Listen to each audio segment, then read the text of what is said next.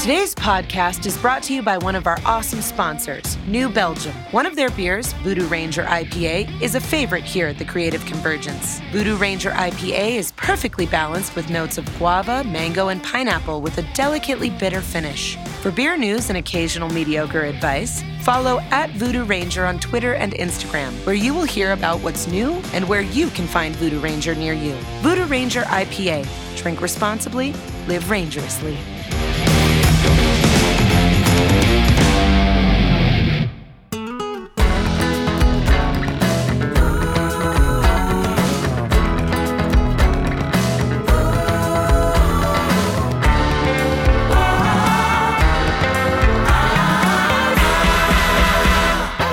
Welcome to the Creative Convergence, an audible nexus of the creative arts. I'm your host, Candace Devine. Join me in conversation as we discuss the journey creatives take on their path to success.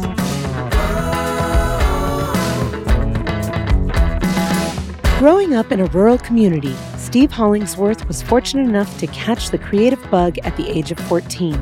Beginning playing music, producing skateboarding videos, and comedy sketches with friends, Steve was recruited by the local municipality to join their broadcasting and communication department at age 15.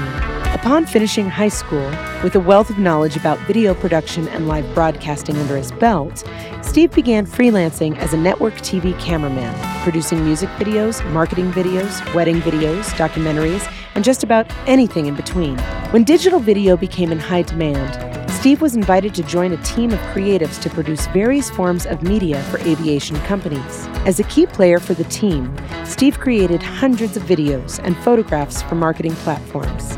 After 4 years of nonstop aerial adrenaline, Steve decided to ground himself and combine all the skills he'd accumulated over the previous 15 years to start with his own standalone media production company, Enlightening Media. If you'd like to learn more about Steve Hollingsworth, please see our show notes for links to his website and social media accounts.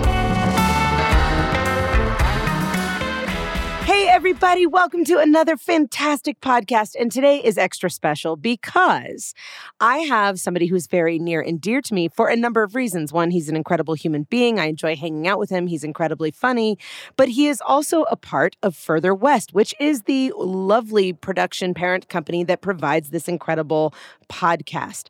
So I'm so excited to share with you somebody I get to hang out with all the time who has an incredible journey and an incredible story. And he's just a generally awesome human being from top to bottom. Steve Hollingsworth, otherwise known as Stevie Thunder or Thundy Pants, if you're my son, is here with us this episode. And I can't wait to dive into him. And welcome, Thundy Pants. Hey. Thanks for having me on, Candace. And wow, what an introduction. The pressure is on.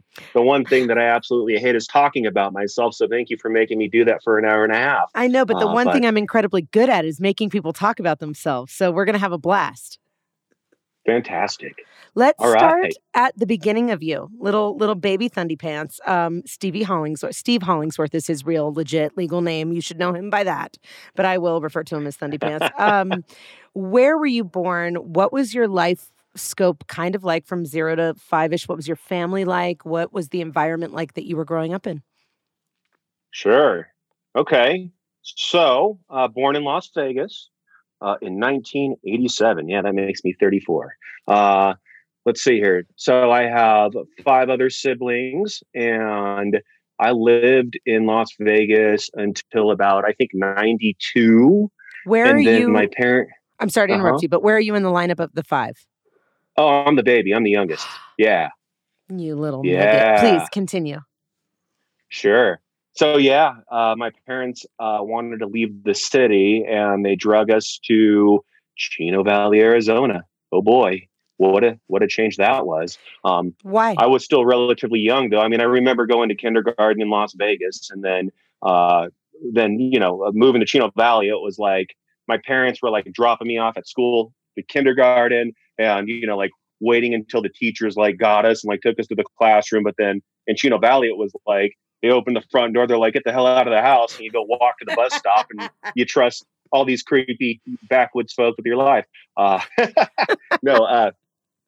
But yeah, quite a change that was. But you know what? I think that I wouldn't be like the creative or the artist I am today if I didn't grow up in such a rural place, because really had to kind of figure it out for myself. And, you know, I was just growing going to up out there. say, yeah, if you don't mind me jumping in for just a Go second, I ahead. was just Go going to ahead. say, because I have family who lives in Chino Valley. So from a Las Vegas setting, which most people listening are aware of what Las Vegas is like. Chino Valley is quite rural. It's farmland, a lot of cattle grazing land, a lot of big open skies, and not a whole lot to do. Right. Right. So yeah, thank you for giving the listeners context of that, because I forget that we're not just having a conversation here. We're speaking to an audience. So thank you for that. But yes, absolutely right. And, even more so back in 92, it was way more just farmland and like really nothing going on out there. I mean, I think my elementary school had like, I don't know, like a total like 500 to 600 students there or something. It was crazy. But again, yeah, I have to attribute a lot of the creativity and the talents that I've developed over the years to having absolutely nothing to do in a farmland, So other than make music and learn photography. That's amazing. That's what I was just going to ask. In your family, were you kind of a black sheep for being a creative kid, or was that kind of par for the course among the 5 of you? Did you all kind of find these creative outlets in order to entertain yourselves? Yeah, so I mean, I was definitely the black sheep for other reasons, but both actually, my mom and my dad were drummers too. I did not know My that. mom was more of a Yeah, my mom was a percussionist in the high school band. And then my dad actually played the trap kit. He's a jazz drummer. He still plays a little bit here and there, but yeah, he was quite good actually. And that's kind of why I play drums. It's just because there was a drum set laying around the house. So, I guess we're going to kind of jump all over the place here, but yeah, I've always like sat behind the drum set and just like learned a couple beats for fun. Whenever my friends come over, they're like, "Whoa, what's that thing?" And I'm like, "It's really cool. It makes a lot of noise. Come check it out." And then like I would go impress them with like a really simple like 2/4 beat or something. But then like high school rolled around, and I think I was just lacking so much attention that I wanted to play in a band. And so then I actually like took it a step further and learned how to play. Now I should have listened to my father, who was a jazz musician, but of course I didn't, because I was a punk rocker. So that's one of my biggest regrets. Well, there's no regrets. It's just the journey of who you are and who you become. Now, you have said a couple things that beg the question for me, for people listening, but also for me. This is one of my favorite things about the podcast, is that I learn things that I should know or would know if we got to do this more often and just sit and talk about our lives instead of working hard, which you work very hard. Couple things beg the question. You said, I was probably craving so much attention that I just, dove in. Were you, in that aspect, were your parents working? Were you guys left to your own devices often as kids? Was the fact that you were in a rural town, like you just said, with the door open, go and we'll see you on the backside, was anybody worrying about like where your afternoons were going? How did you become a punk rock kid? Like what music in this transformation, as we're getting into high school, how did little Stevie Thunder turn into punk rock Stevie Thunder, metal player? How did we get to being this person who figured out all these things that we're going to get into? Yeah, so the Stevie Thunder actually came a little bit later in life, and we'll get there. But yes, to everything else, all the above, where my parents were working constantly to support 6 kids. They're religious people, and they're the typical want the big family, and a lot of the time we were definitely left to do our own thing. It was school, and then you come home, and then one of the parents is probably now they have to work a graveyard and the other one's make dinner or something like that. And you're just kind of in the middle of nowhere, just trying to figure stuff out. But to try and follow all of your questions there, I think you asked like, how did I get to, I was lacking attention. Well, I grew up in a big family. I mean, you can only get so much attention in a big family, I feel like, right? Yeah. Like your son, cute little Bodie, holy crap, he's going to grow up to be a superstar. I mean, he's everybody's best friend. Like, I feel like I wasn't like talking to anybody. I felt like I fought to have attention when I was a kid. So being a performer playing drums was like the perfect thing.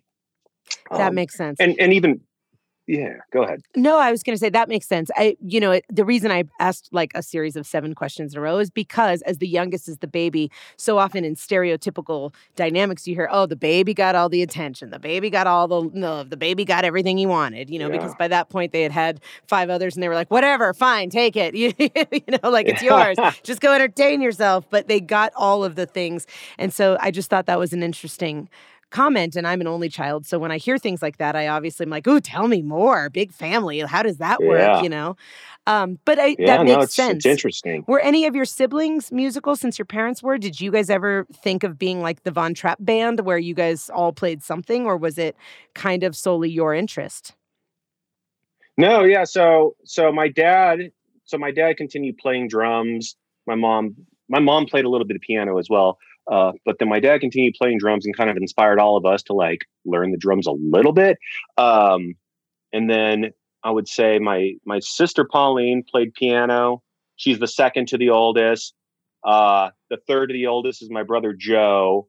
He was kind of a rapper, and then everybody else didn't do anything. And I wasn't really considering myself a musician. Well, actually, I take that back. I was going to say I wouldn't consider myself a musician until I started playing punk rock.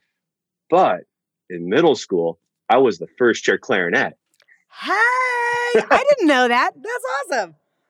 I know. I totally forgot that. Like, I was actually pretty badass at clarinet. It's so Have random. you picked one up any time in your adult life? Have you ever picked up a clarinet again? No, of course not. No, I played it for like 2 years or something like that. And then like, turns out I was pretty good at it or something, or like I took it serious, I guess. Probably wasn't too much competition back in the middle school days, but hey, I'll take it. First chair. So I was a musician before I became a punk rock drummer, but not a serious one. So yeah, let's see here. And how did punk rock find you? What was the song that you went, what is that? I want to play that. Okay. I can say this now because marijuana is legal, but when I was, it wasn't legal for kiddos, but hey, I was a skateboarder hanging out with kind of all the punk rockers, and I was like a pretty dang good skateboarder for my age. And so when I was a freshman in high school, I was hanging out with all the seniors, and we were always going to the skate park and going to parties and stuff. And some of the seniors I was hanging out with, they had a punk rock band called the Substandards, and they were super tight, super good. In fact, the bass player of that band is now the bass player of a rather large band called Andrew Jackson Jihad. Everybody's heard of them. But anyways, those guys got me high for the first time at one of the rehearsals. And then I watched them play, and I was like, this is insane. Like, it was the first time I smoked marijuana. Whoa. And I was like, whoa, like how quick and aggressive everything was, how loud everything was, but how tight everything was. I think their band was super, super kind of technical for punk rock. They weren't really like, I don't know. I feel like there's a lot of like gutter punk that's just like kind of sloppy on purpose. They don't really keep a good tempo, and it's just like the guys just kind of blah blah blah in the mic or whatever, and it's kind of crap. These guys like definitely had that punk rock vibe, but they were so tight, and I was just super intrigued by it. And so like I was like, man, like tomorrow I'm going to become a punk rock drummer because I have a drum set at home and I'm bored, and now I'm super driven and inspired. And from that day forward, like skateboarding, drums, like that was it. Like that, it was all. You were like, my life is now shaped. It was so cool. Yeah, it was the coolest thing ever. So then, going into high school, did you join that band or a band? Did you then seek it out? Yes. So then me and my skate buddies, I was like, listen up, guys. I'm like, I just had the most amazing experience. I was like, I have a drum set at home. I'm playing drums. You guys got guitars for Christmas. You're learning how to play guitars, goddamn. Like, we're going to do this. And we did. And like, I remember there was just like one summer we just drove my parents nuts. And we just like, of course my dad was, coming to the drum set trying to show me rudiments, and he's putting on, jazz standards and stuff. And I'm just like, get out of here. And I have aggressive music to play. Yeah, exactly. Like, that stuff is lame. It's for old people.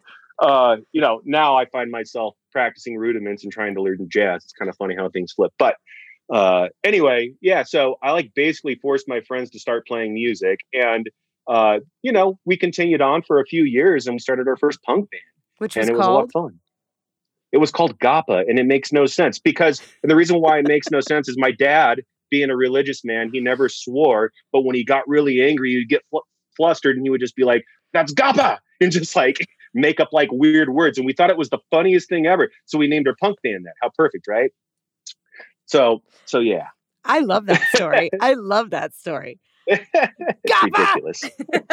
I haven't told that story in forever. It's really funny. It's wonderful.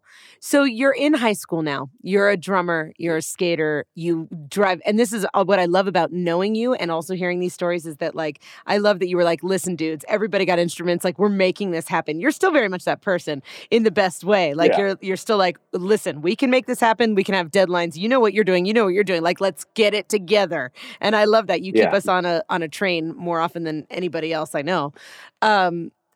So I love knowing that young Stevie Thundy was doing the same thing. How did you in high school? You were you creating like your coming of age identity. How did you had mentioned photography earlier? How did that come into your life? Because ultimately, although you are still a drummer and you play in bands and you practice drums, your career is now in media, in videography, in photography. Right. How did that start introducing itself into your life?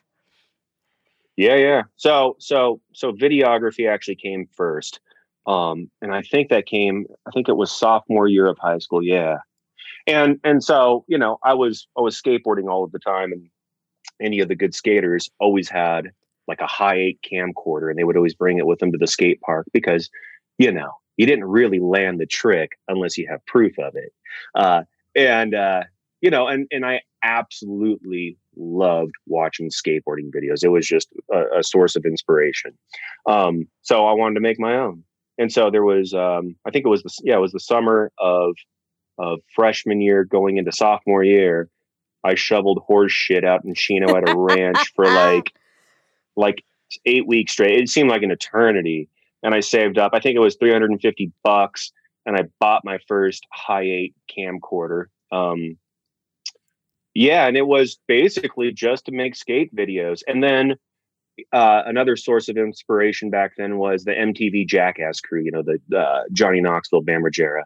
And they had a couple other production companies too called CKY, or the videos were called CKY. But, it's everything a teenage boy loves. It's like, dick and fart humor and just, practical jokes on your friends and really cool skateboarding and stunts. And I was like, man, I want to create this stuff myself. So I had the camcorder. I think I was like going over to friends' houses and like hopping on their parents' computers and like loading my footage on there and like editing without their permission and like bogging their computers down with all of our footage. And like I was so driven back then, which I still am. But I mean, like, it was like hell or high water. Like, we are getting this done. We're going to do this. And so anyways, that's kind of where that started. And then I think it was sophomore, junior year, there was actually a video production class offered at 0 Hour at my high school. And of course, I wanted to be a part of that. So I was attending that, and there was the local access TV station manager who came in as a guest speaker one day, and just, I forget what he taught us, but it was really boring. But at the end of it, he was basically asking if anybody, wanted to come to the station and, learn more stuff and, basically do an intern. And, I was the only one that was interested. And it wasn't because I really cared about local access as much as I was just like, I see an opportunity here. Like, if I intern there, I got to use all the equipment, and like, they have editing machines, and I can continue making my jazz videos, which is hilarious to think about because, I mean, we're teenagers, like, breaking the law on camera, and I'm at City Hall editing this shit. Like, and nobody had any idea. Well, this is part of what I love about your story, because this part of your life I know more about. And I've always been blown away about what a self-starter you are and have always been. I mean, that's a trait in you that every time you share stories with me and different parts of your life, this through line to you is that, like, you see it, you want it, you conquer it, you fly with the drive. Like you're just like drive right toward the goal. And I love that about you so much. But I love knowing like exactly that this young kid who's a teenager really is like, oh, I'll take you up on this thing because then I could do my illegal shit and use your stuff to make it happen and put it out to a bunch of, like ruckus kids and teenagers and just show how badass we are. And let other people pay for it. It's funny, because, I'm definitely an opportunist and like, but in a good way, in a good way. Yeah. I mean, and I was definitely able to see the opportunity there. Like everybody was like, oh my God, who is that old guy from the local access channel? Like how lame. And I was the only one that raised my hand. They're like, really, Steve, you want to go do that? And I'm like, yeah, like you guys are missing everything here.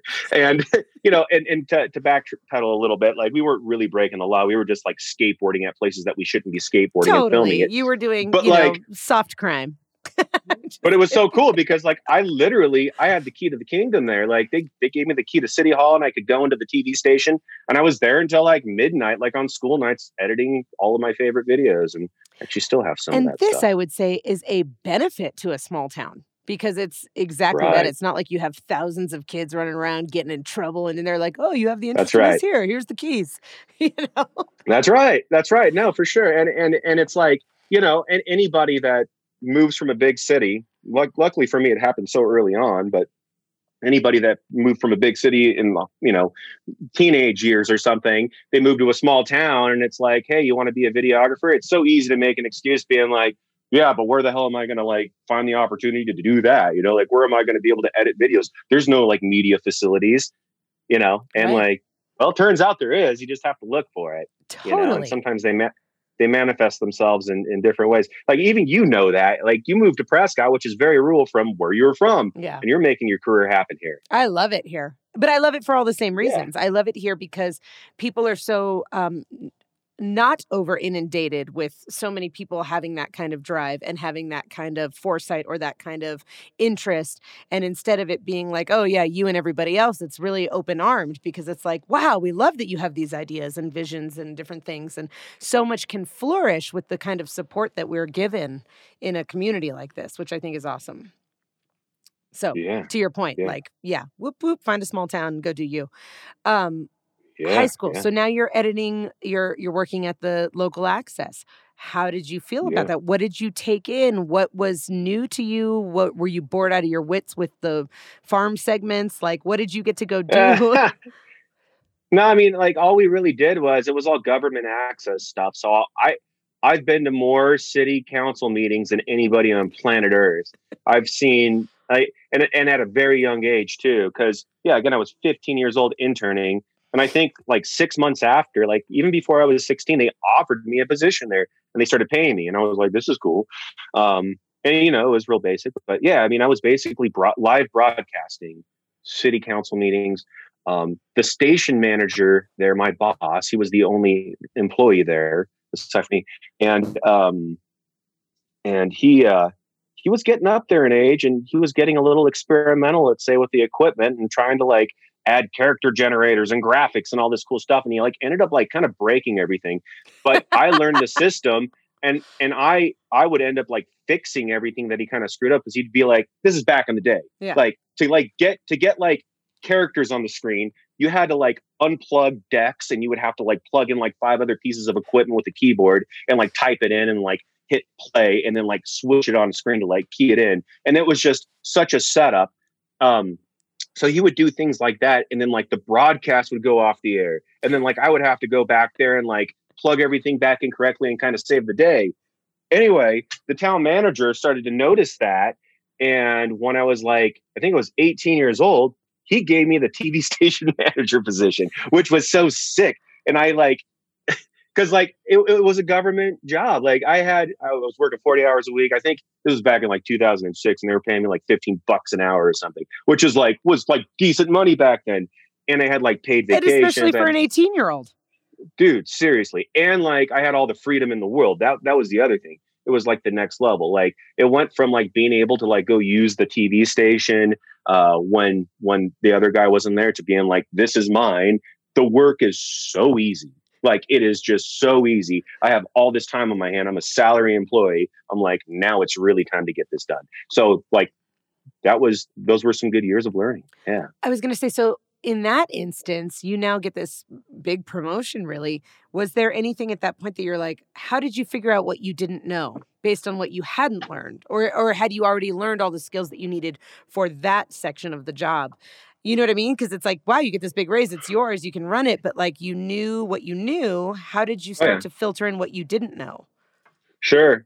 Well, a lot of the stuff I didn't know was how to be like a government employee. Like I had to like now attend meetings and like go by agendas and like submit, I don't know, just like simple things now for me. But back then, like it was daunting. Like I knew how to like hook up like tape decks and like dub tapes and do like character generation and chroma keying and all this crazy technical stuff. But I had no idea what it was like to like work a real job.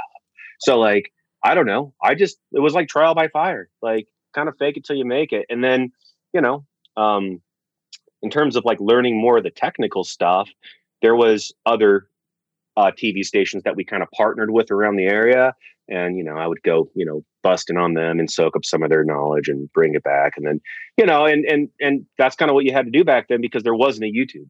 There was no YouTube University. This is why I brought this up, because in the same breath, it's like it sounds, looking back at it now for you, it's not that big of a deal. Like it's, you know, I just did this, I just did that. But like, honestly, that's kind of incredible. You learned a whole career format by trial by fire. Like you literally figured out your life career as you went, which is part of what I find so inspiring about your story, because it's not often that an 18 or even a 20-year-old is like, okay, here's the opportunity, go run it, figure it out. Yeah. If you don't know how to do it, find a way to do it. Yeah. And I think the other thing was it taught me how to be like a respectable adult, like at a really young age too, because I'm interfacing like once a week with the town manager, you know, like the top dog of the town. And like, I'm in on all their meetings. So like on one hand, I'm like this punk rock metalhead party animal kid, but then I have to like know how to turn it off and go be professional. That's a good life skill. It was super awesome. So how long did you have that position? How long did you run that? Geez. So I did that from like 18 to 22, 23, maybe like 5 years. It was good. And then, you know, it was time to move on. It was time to like go become a freelancer and do bigger things. Did you start having more like creative endeavors in your mind? Did you feel at that point like, this is great, it's solid, I know how to do it, I can do it in my sleep? But were you starting, what was influencing your growth? Was there other things you wanted to try? Yeah, actually, well, you know, I was playing a lot more music than and taking that super seriously. Like I was striving to make that my career at that point. My band at the time, it was called Storm of Perception. And I mean, we were all about it. Like, I mean, rehearsing 3 times a week, constantly writing stuff, always making music videos. I mean, we were like one of the only local bands, like in the area, at least, or in Arizona, making music videos because of my skill set and my resources. Anyways, I wanted to do band stuff full time. And, you know, it's really difficult to like have a full time job and do band stuff full time, especially in a metal band. Cause like you have to sell tickets in order to get on these bigger bills with these like national acts down in Phoenix.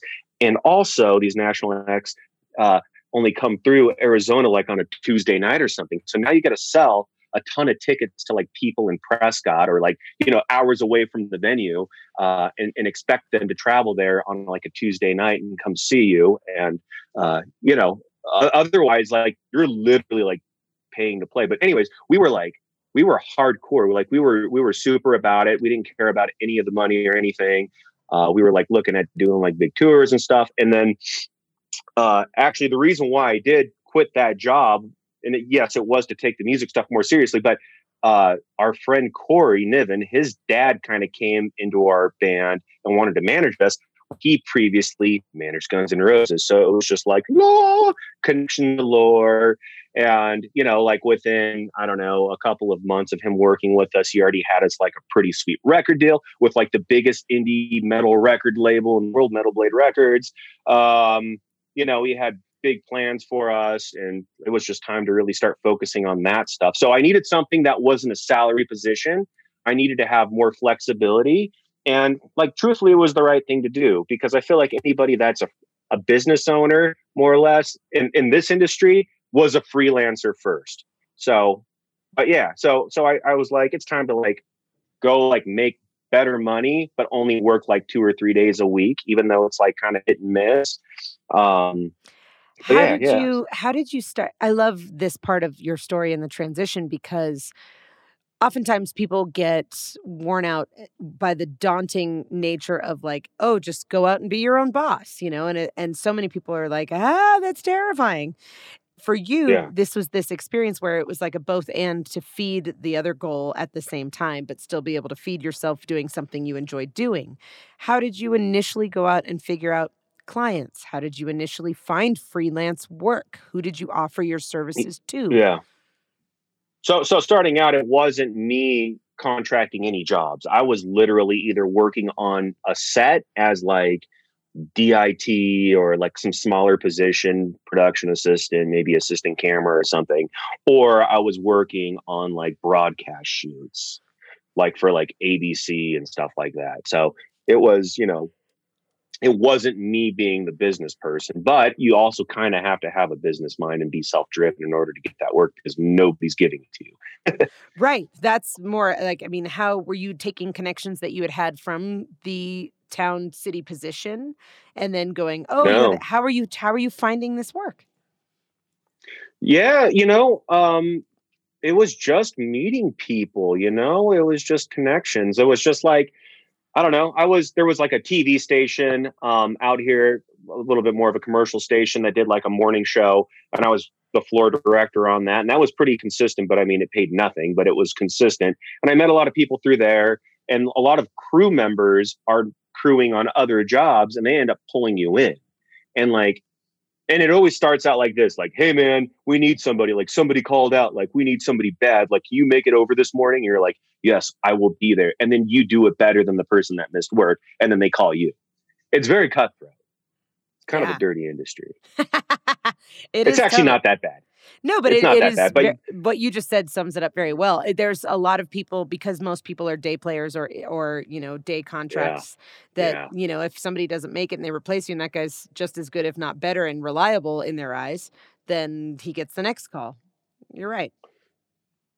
totally. And the flip side to that is like, then you get really busy working on a crew.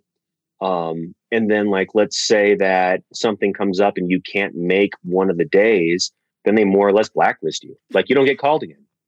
Like, they find somebody else, and then somebody else takes your position. Right. It's a circle. Like on the first day. Oh yeah. On the first day, everybody shows up to work giving 110%. After you work on the crew for a while, everybody starts making friends, and then it's jokes over the intercoms. And then before you know it, you kind of softened up, and then the next guy comes in when you miss your day, and he takes your job. And you're like, oh snap, that's what I did to the last guy. Crap.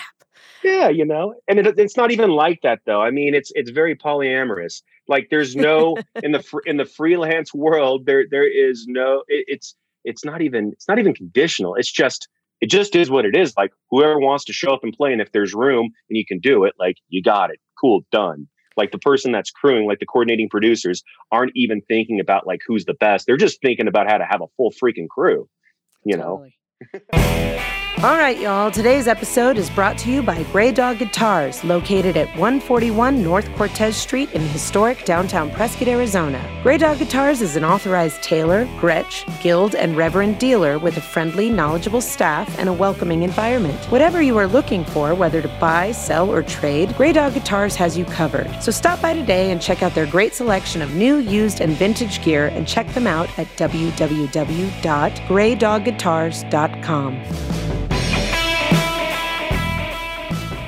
How are you balancing? How is the band doing as you were taking on these extra side jobs and working in that? Were you able to keep your focus on the band, and where was the band going from there? Yeah, The band was kicking ass at that point. We were playing.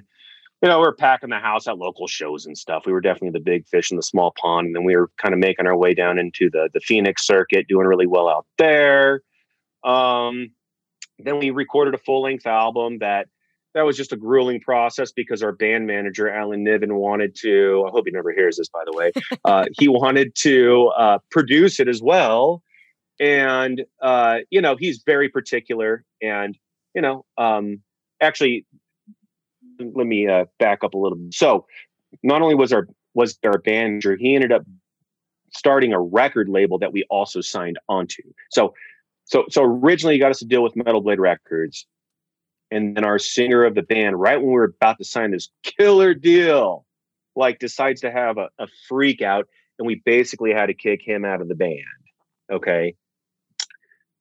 And I don't want to say any more personal things about this, even though there's a ton of personal stuff that I shouldn't say. But anyways, we kick him out of the band and things get really weird.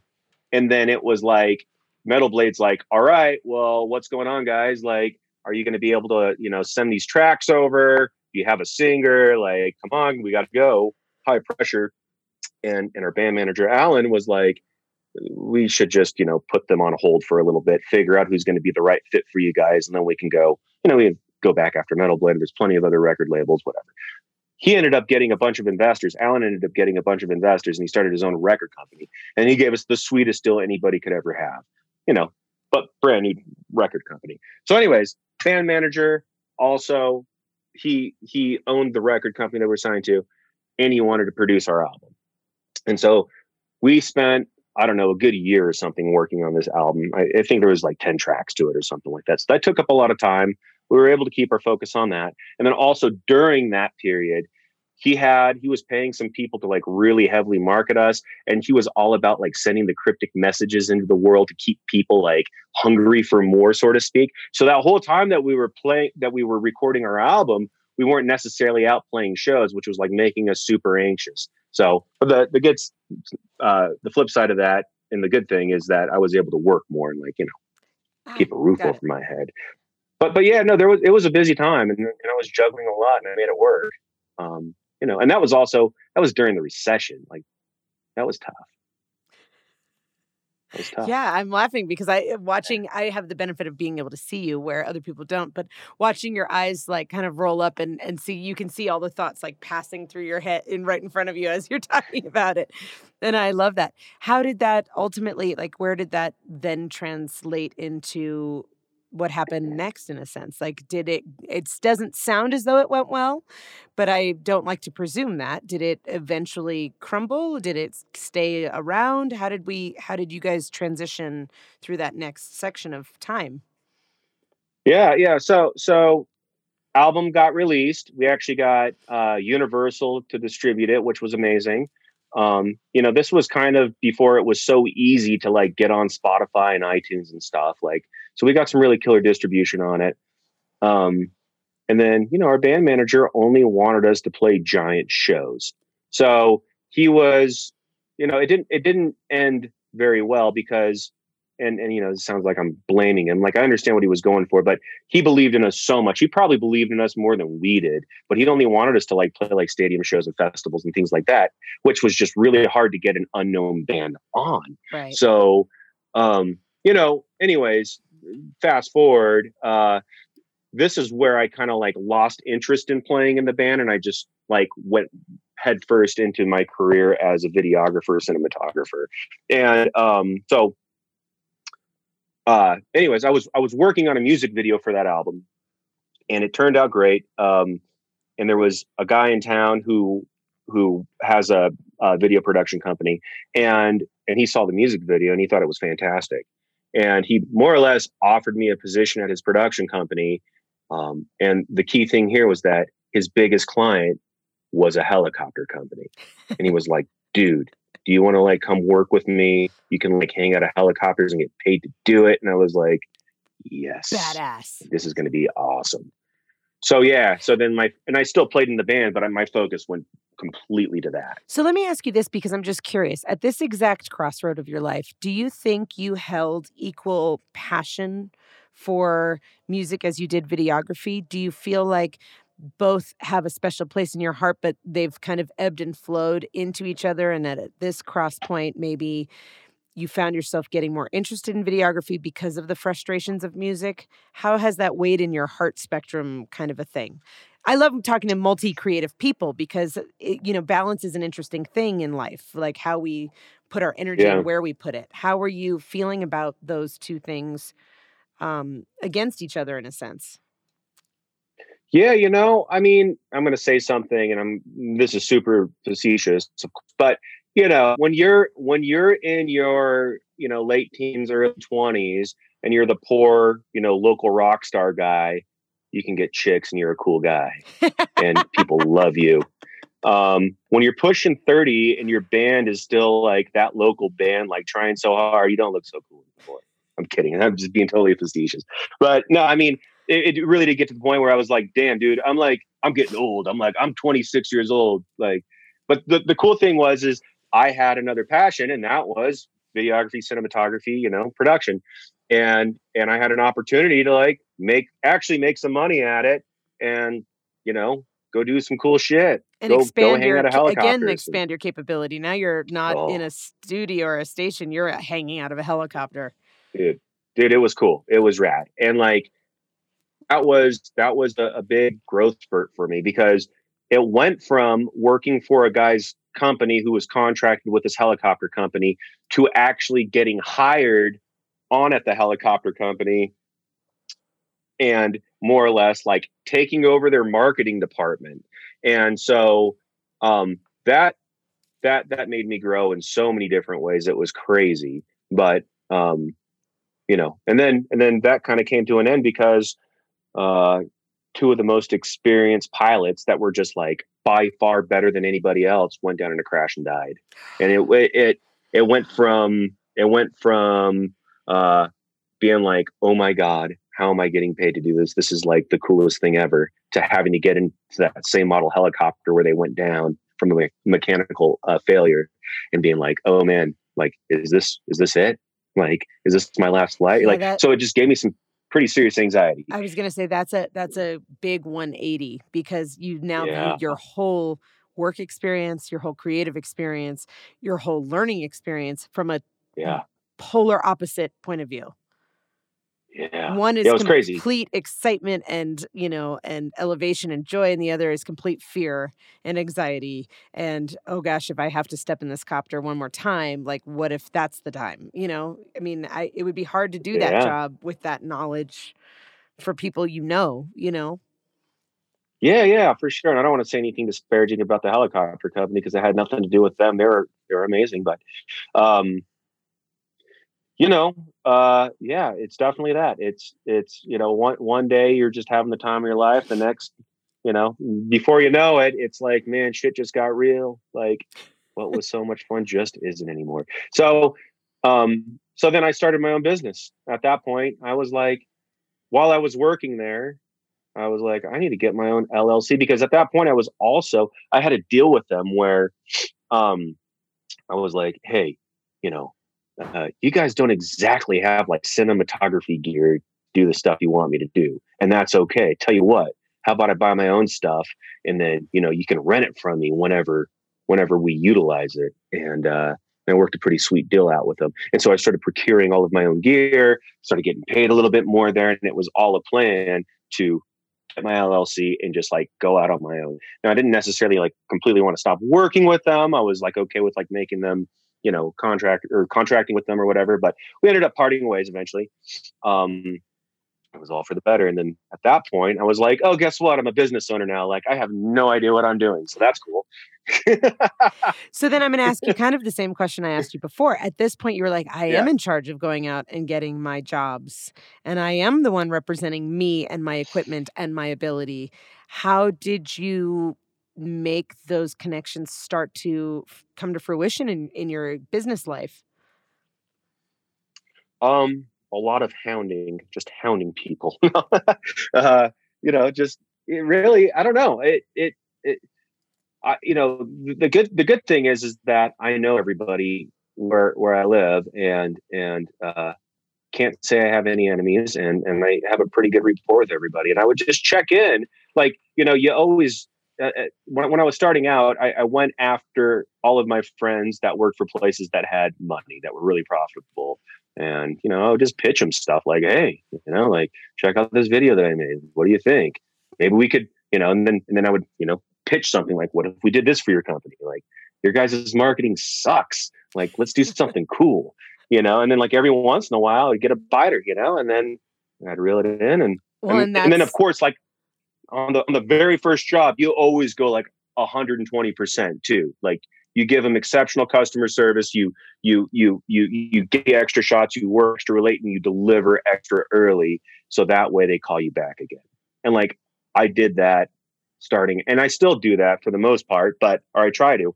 But now I'm just overloaded. But that's kind of how I made it work. I just proved to people, like, first off, I would have to convince them, which was hard, and I would pitch them something. And then I would just have to over deliver. And that is initially how we actually met, because that was the exact scenario. I was needing a music video for Slim Gamble in Nashville, and a friend of yours who thinks very highly of you, who is also part of Further West, Dylan Ludwig, he was like, "Oh, my buddy Steve's a great, cameraman. He does great videos. You should give him a call." And I met you, and I was like, "Here's the deal. We have like 2 days, 24 hours, really." Yeah. Oh, yeah, no. The story's way better than that, Candace. It was, Dylan says, "Hey, Candace Devine, I don't know if you heard of her. She's, killer artist in town. She's looking for somebody for a music video." And I think I did. I had heard of you at that point. And I was like, "Yeah, sure. Give her my number. Tell her to give me a call." And I remember you sent me a text or something. You're like, "Yeah, let's connect up tomorrow." So I call you, and you were just frantic, like, "Hey, I'm like, I got the kid, and I'm like in the middle of jobs right now, but hey, let's get Slim on the phone because it's actually going to be a project with him." And I'm like, "Slim? Who the hell is Slim?" And then you get Slim Gamble on the phone, and I had no idea that I was talking to the guitar player of Lady Antebellum. Crazy. And then Sweet we guy. established, yeah, super sweet guy, yeah, totally. And we established that this, his video editor was going on tour with his band or something, and he basically needed the files like 3 days from the phone call. And I was like, "Got it. So we need to do this like tomorrow then." So it's like, what's the idea for the video? That's my favorite part of the story. Oh, wait, so you need this, you need me to do this like tomorrow? Yeah, sure. Up for the challenge. And then I think I remember him saying something like, "Oh, it's super laid back, just kind of guerrilla shooting, get shots of Candace around town. We'll pepper them in, blah, blah, blah." And I was just like, "Oh, okay. All right." And then I spoke to his editor, and he kind of gave his editor full creative control. And then his editor was like, "We need something kind of moody, maybe like a bar scene or something." And I was like, "All right, got it." So, I used my connections. I called, my buddy that bartends at the Bird Cage, the local bar in town. Great place. Totally set that up. And I remember Candace walking in, and she was like, "Holy shit. Like, this is like a film set." Well, to your point, you over delivered. Like, I was so ready because same setup. I was like, "Oh, basically we have 24 hours. I'm going to like go sit at a bar, and he's going to have like a camcorder." Sure. And I walked in, and it was a full set with full lighting and mood and vibe and multi-camera and angles. And I was like, "Wow." That's right. Blown out of my mind. And then to that point, you were also the guy, as we started kind of concocting the production company and everything we were working on cohesively, once we realized we get along pretty darn well and can create good stuff, you were like, "Hey, you should do podcasts." Yeah. And that's how we're here now as well, 58 something episodes later. Well, to backpedal a little bit, I don't know if you remember this, but our phone conversation that day right before we did your shoot, we were talking about budget, and you're like, "Look, dude, we're like paying for this out of our pocket, like, whatever." And I was like, hey, I'm like, "It's cool. Like, you know what? I'm not about making a quick buck. I'm more about making relationships with people that I want." And here we are. Almost 2 years later. I know. And I remember you were like, "Dude, totally. Like, we will work together in the future." I'm like, some people just say that, but I felt a real connection there. And then after meeting you on set and working with you, I'm like, she's like one of my favorite people in the world. And here we are in 58 something podcasts later, and we have a 58. Is that where we are? This is like 75. I have no idea. And we have a Christmas City special, and we have a music documentary series, and we have songwriting labs, and we have all kinds of crap we've done together that's pretty damn awesome. pretty damn awesome, and more to come. So let me ask you this though. So you start the company, you deal with, pains in the butts like me and Slim, and you make great relationships with people that have a decent sense of humor. How how did that evolve for you as far as from a mental capacity as a business owner now, as the guy chasing the clients now, as the guy delivering early and over delivering and creating a reputation amongst town and abroad? How how do you feel in the skin you're in at this point? Like, do you listen to yourself and feel very proud of yourself? Or do you think, oh God, I can barely sleep at night because I have so much work?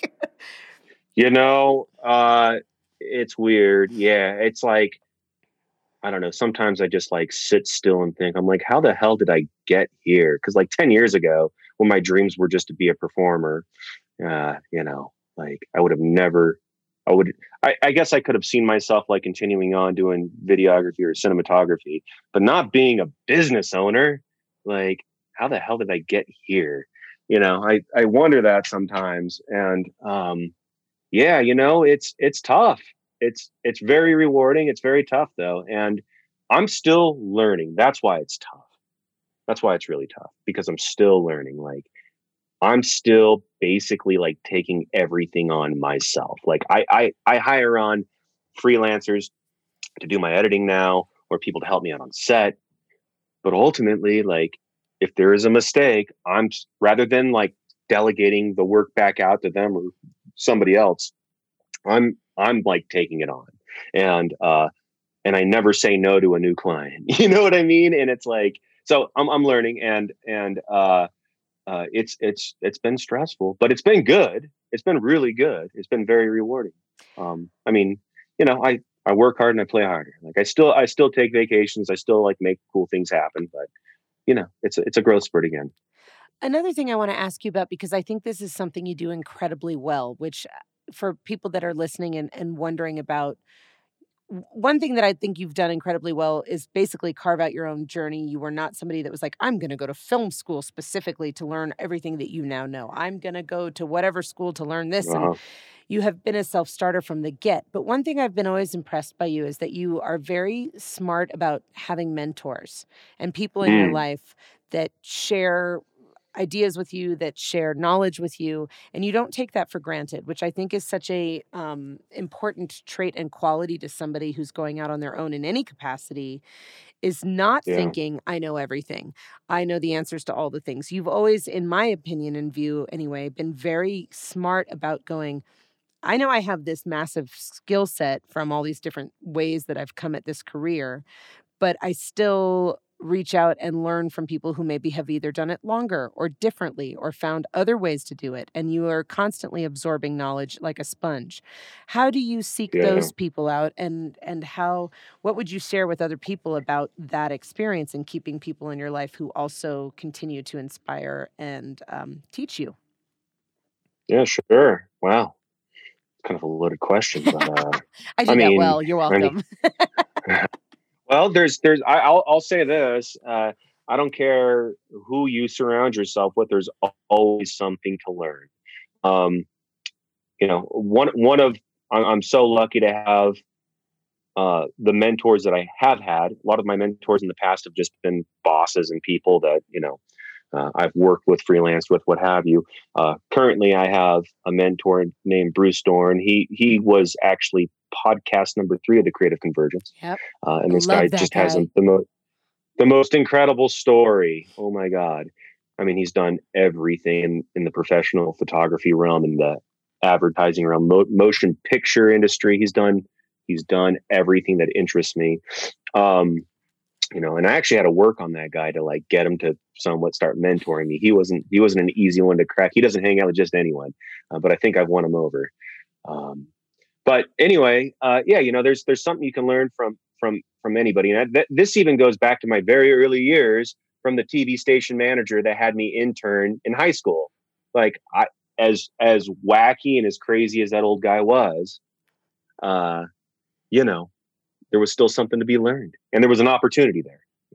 So what I would tell anybody is really look for opportunities in any any event, and just there's always something to be learned. Just keep learning, I'm just curious, how did you wear down Bruce Dorn? How did you get into that fine man's big beard and make him love you? All right.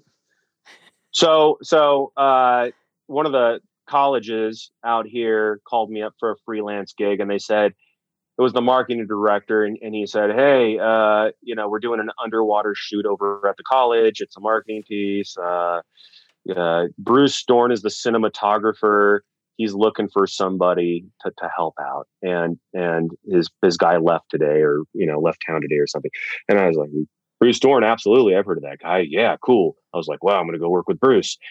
And really, the only thing I did on set that day was really funny. Bruce he's a very buoyant human being, and he was having a hard time staying underwater shooting. So I was just drowning him. Like, I was just holding him underwater. And it felt so weird to, like, a guy that I idolized to, like, drown. I just had to drown him.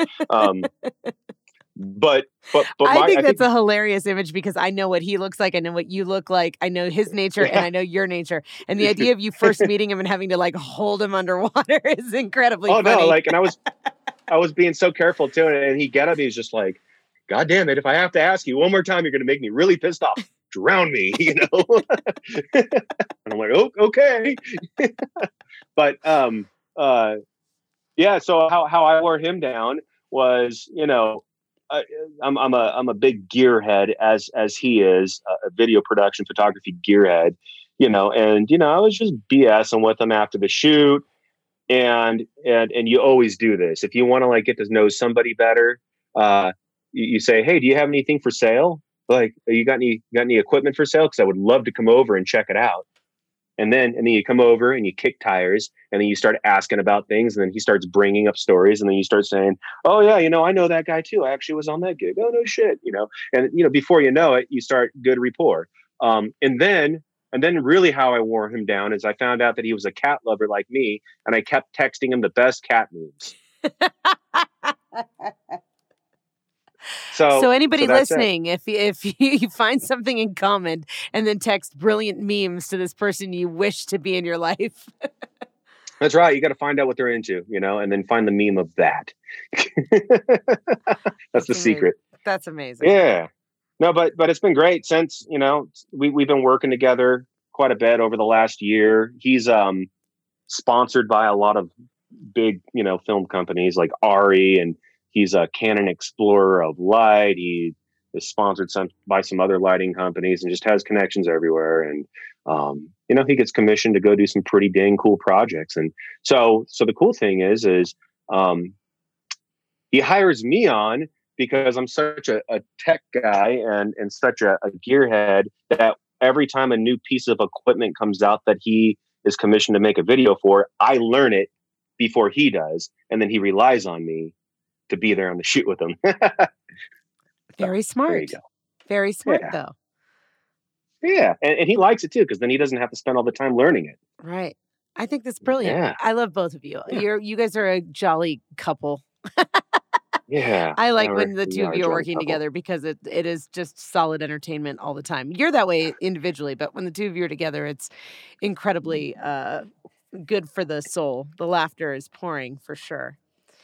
May Perfect. I ask you a few questions that I ask all of my guests?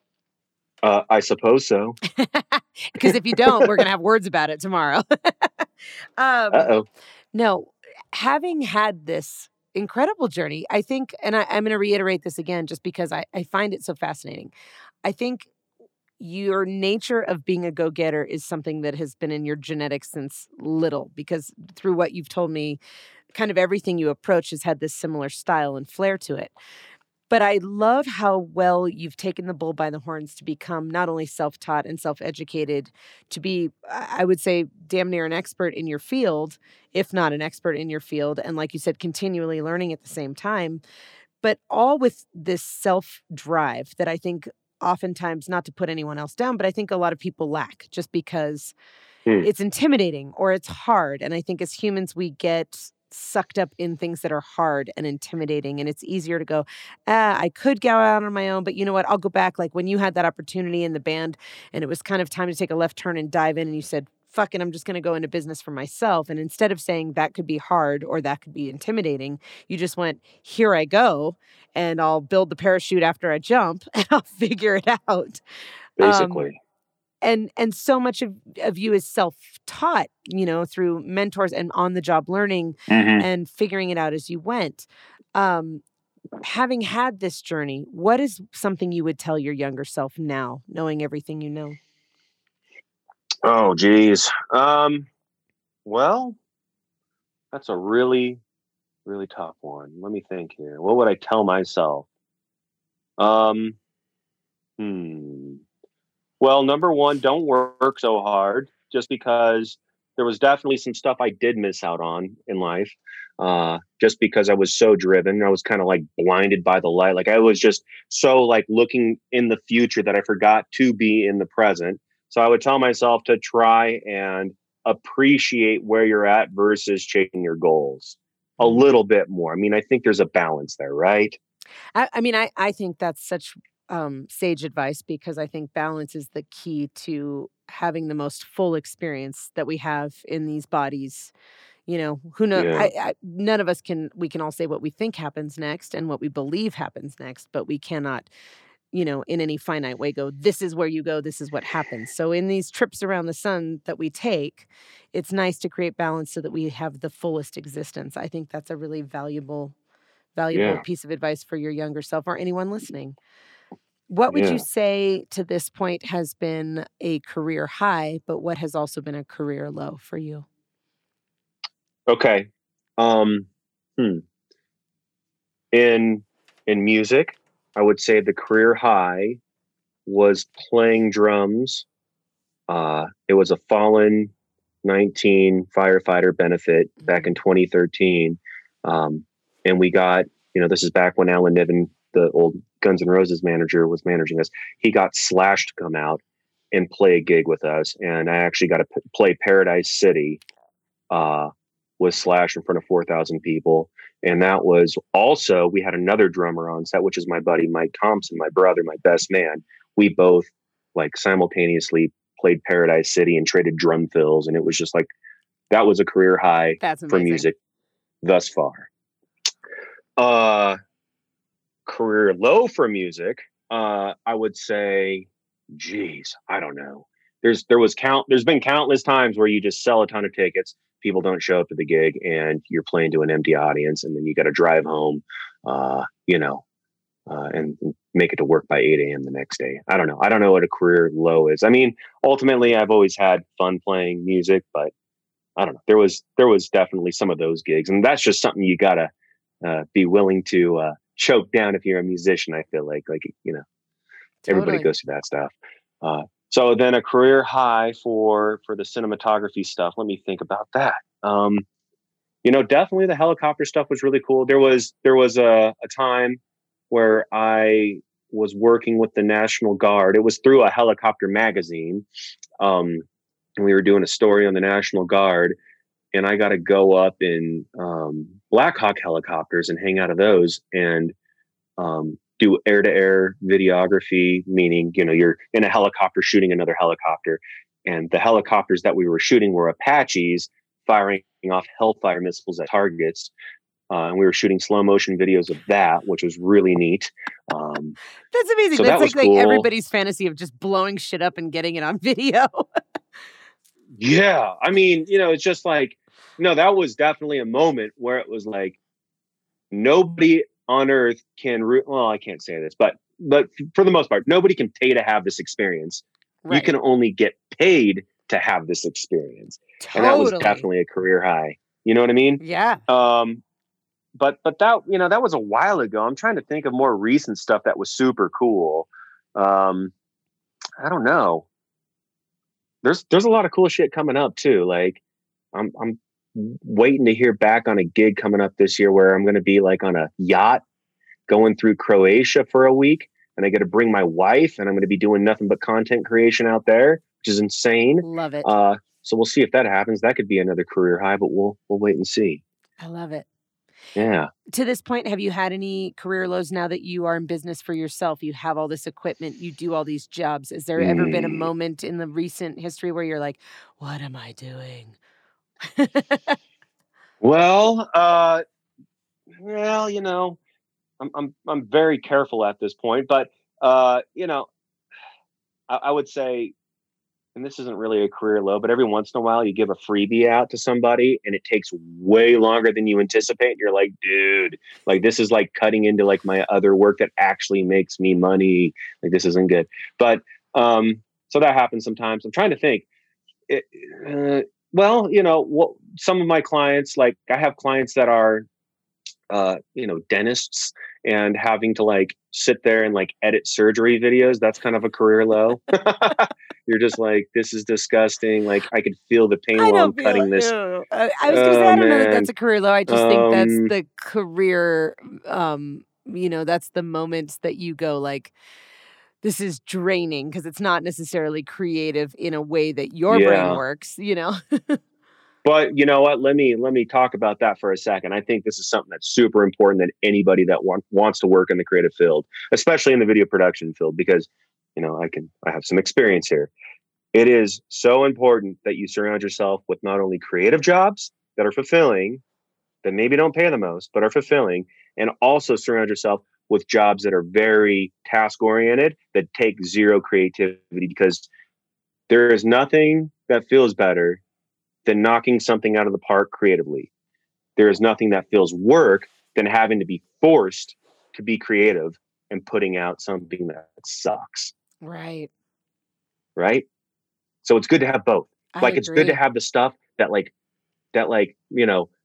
sometimes you were just creatively freaking drained and you just like wish that you had a normal job, or at least that's how I feel. And I do sometimes. I do these things that are like very systematic within my business, and it's like, yeah, there's not much creativity there, but thank God, like I don't have the energy today to do that. But then it totally makes up for it when I get like a fun music video with you, or any further west Right. stuff, or even doing the creative convergence stuff. Like all that stuff is very rewarding. So I think they kind of go hand in hand, the video production realm. Like you got to have both. Well, and I like that too because there's a balance there as well, right? So Yeah. that you're Yeah. always keeping one cylinder, refueling while the other cylinder's working. And then you can let your mind shut off on a creative level for this entity, but then be refired up and reinvigorated over here because it's had time to just do something mundane, you know? Yeah. I like that. Yeah. It's kind of like it rests the creative part of your brain and allows you to come back stronger in a way. Yeah. You know, it makes you hungry. What would you say at this point is your definition of success? And has that word changed in its meaning for you over time? Absolutely. I mean, success is a metric, right? It's a metric. Uh, it's just a way we measure, how good you feel about your life. This, I guess. And I remember when I was in the early days working at the TV stations. I watched some stupid like self-help documentary. I forget the name of it, but it was like create a vision board, and like you like make a collage of like your dream home and like your car and your dream wife and all this stuff, and like basically put success in a collage on a board, and then 5 years later you have it, but you're still like you don't even like value it in the same way. You know what I mean? You're just like off to the next thing. And you're just Right. hungrier and hungrier. So, forget what the question was, but yeah, success is a metric, and I don't know. Yeah, it's changed a lot for me actually. I think now that I feel a lot more secure. I'm married to the woman of my dreams, and I make enough money to live comfortably, and I have all you know the gear and the toys I could ever want. Now success to me is like being present, being in the moment, and maybe not working so much. When in the past it was success was work, work, work. So it just changes. I love that because I think it's true. Yeah. I mean, I know that that's true. At least in my life, it applies that way as well. The goalpost Yeah. always moves right when you get to where you think you're supposed to be or want to be, or where you had been striving to be, and now all of a sudden you're there, Yeah. and you're like, oh, but now I see the next horizon. So Yeah. being present and appreciating the journey and being appreciative of what you're doing in your day in and day out, and living in those moments in between with some comfort and enjoying that meal with your wife and sitting down and, having time to have your kitty purr on your lap and like enjoy the beautiful sunset is just equally as successful as going, and I knocked out 3 jobs this week. Totally. You hear it all the time. Yeah. There's a lot of, I see these like rock stars that are like, when I was younger, the success would mean playing in front of 30,000 people. These rock stars that are playing in front of 30,000 people, they're like, I can't wait to go home and like work on my deck in my garden and like make a meal with my wife and watch TV. Like, it's so crazy, right? How it all flip flops. Totally. But that's the beauty and the fun of the journey. That's why we like to talk about it. That's why we like to discuss how everybody got to be who they are and the ever growing and changing process of figuring out who you are next. Where should our listeners find you? Where should they be looking you up if they need your video services? Where, if somebody's listening right now and they want to put you in a yacht somewhere on the Amalfi Coast for a job, where should they find you? Yeah, so actually my website's just getting updated right now. It is Enlightening Media. That is EN and then the word lightning, like lightning bolt, enlighteningmedia.com. That's where you can find everything about me, all of my work, ton of info there, all the contact stuff you'd ever need. And so that's how you can get a hold of me there. If you want to check out any of my music stuff, go on to any of the music apps, Spotify, iTunes, whatever. And the band is Storm of Perception. I love there you that go. band. Yeah. Awesome. And I like your music videos. I will also say, as a last note to anybody listening, if you need to rent a good uncle, Stevie Thunder is the guy you want to be around your child, because all children seem to have so much fun around him. Mine certainly does. Right. So, and he's a great little mentor to young, aspiring cameramen like my son. So you guys have Thundy Pants sweet. Productions. That's right. That's the next venture. That's success in my mind. Thundy Pants. Once we reach that goal, then I'll be successful. Thank you for being my guest, Stevie. I see you all the time, so I know I'll see you again very soon. I think we probably have work tomorrow together, but I am super glad you were my guest. It's fun to sit and talk to you about your life. Heck yeah. You have lots of goodness to share. Absolutely. Great hanging out, Candace. Don't forget to get me a headshot and a bio. Okay, we'll do that. And I will also edit out all the parts that I don't like of this podcast. As you will not, sir. You are meant to be your authentic self. This is the problem with interviewing your friends who have power. Okay. I will talk to you soon. Adios. Adios.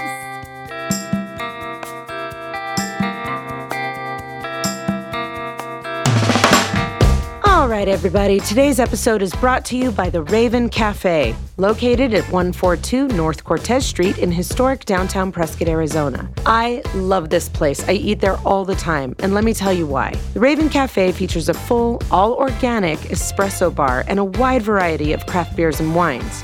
Their innovative menu is created with a focus on organic ingredients, many of which come from local sources. So head on over there. Enjoy a relaxing and comfortable environment, decorated with rotating art shows by local and regional visual artists. And on the weekends, a lineup of the best in up-and-coming local music.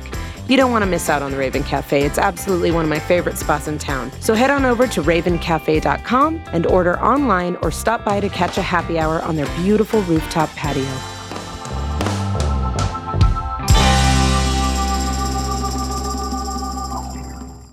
Thank you for listening to The Creative Convergence, coming to you from Raven Sound Studio in historic downtown Prescott, Arizona.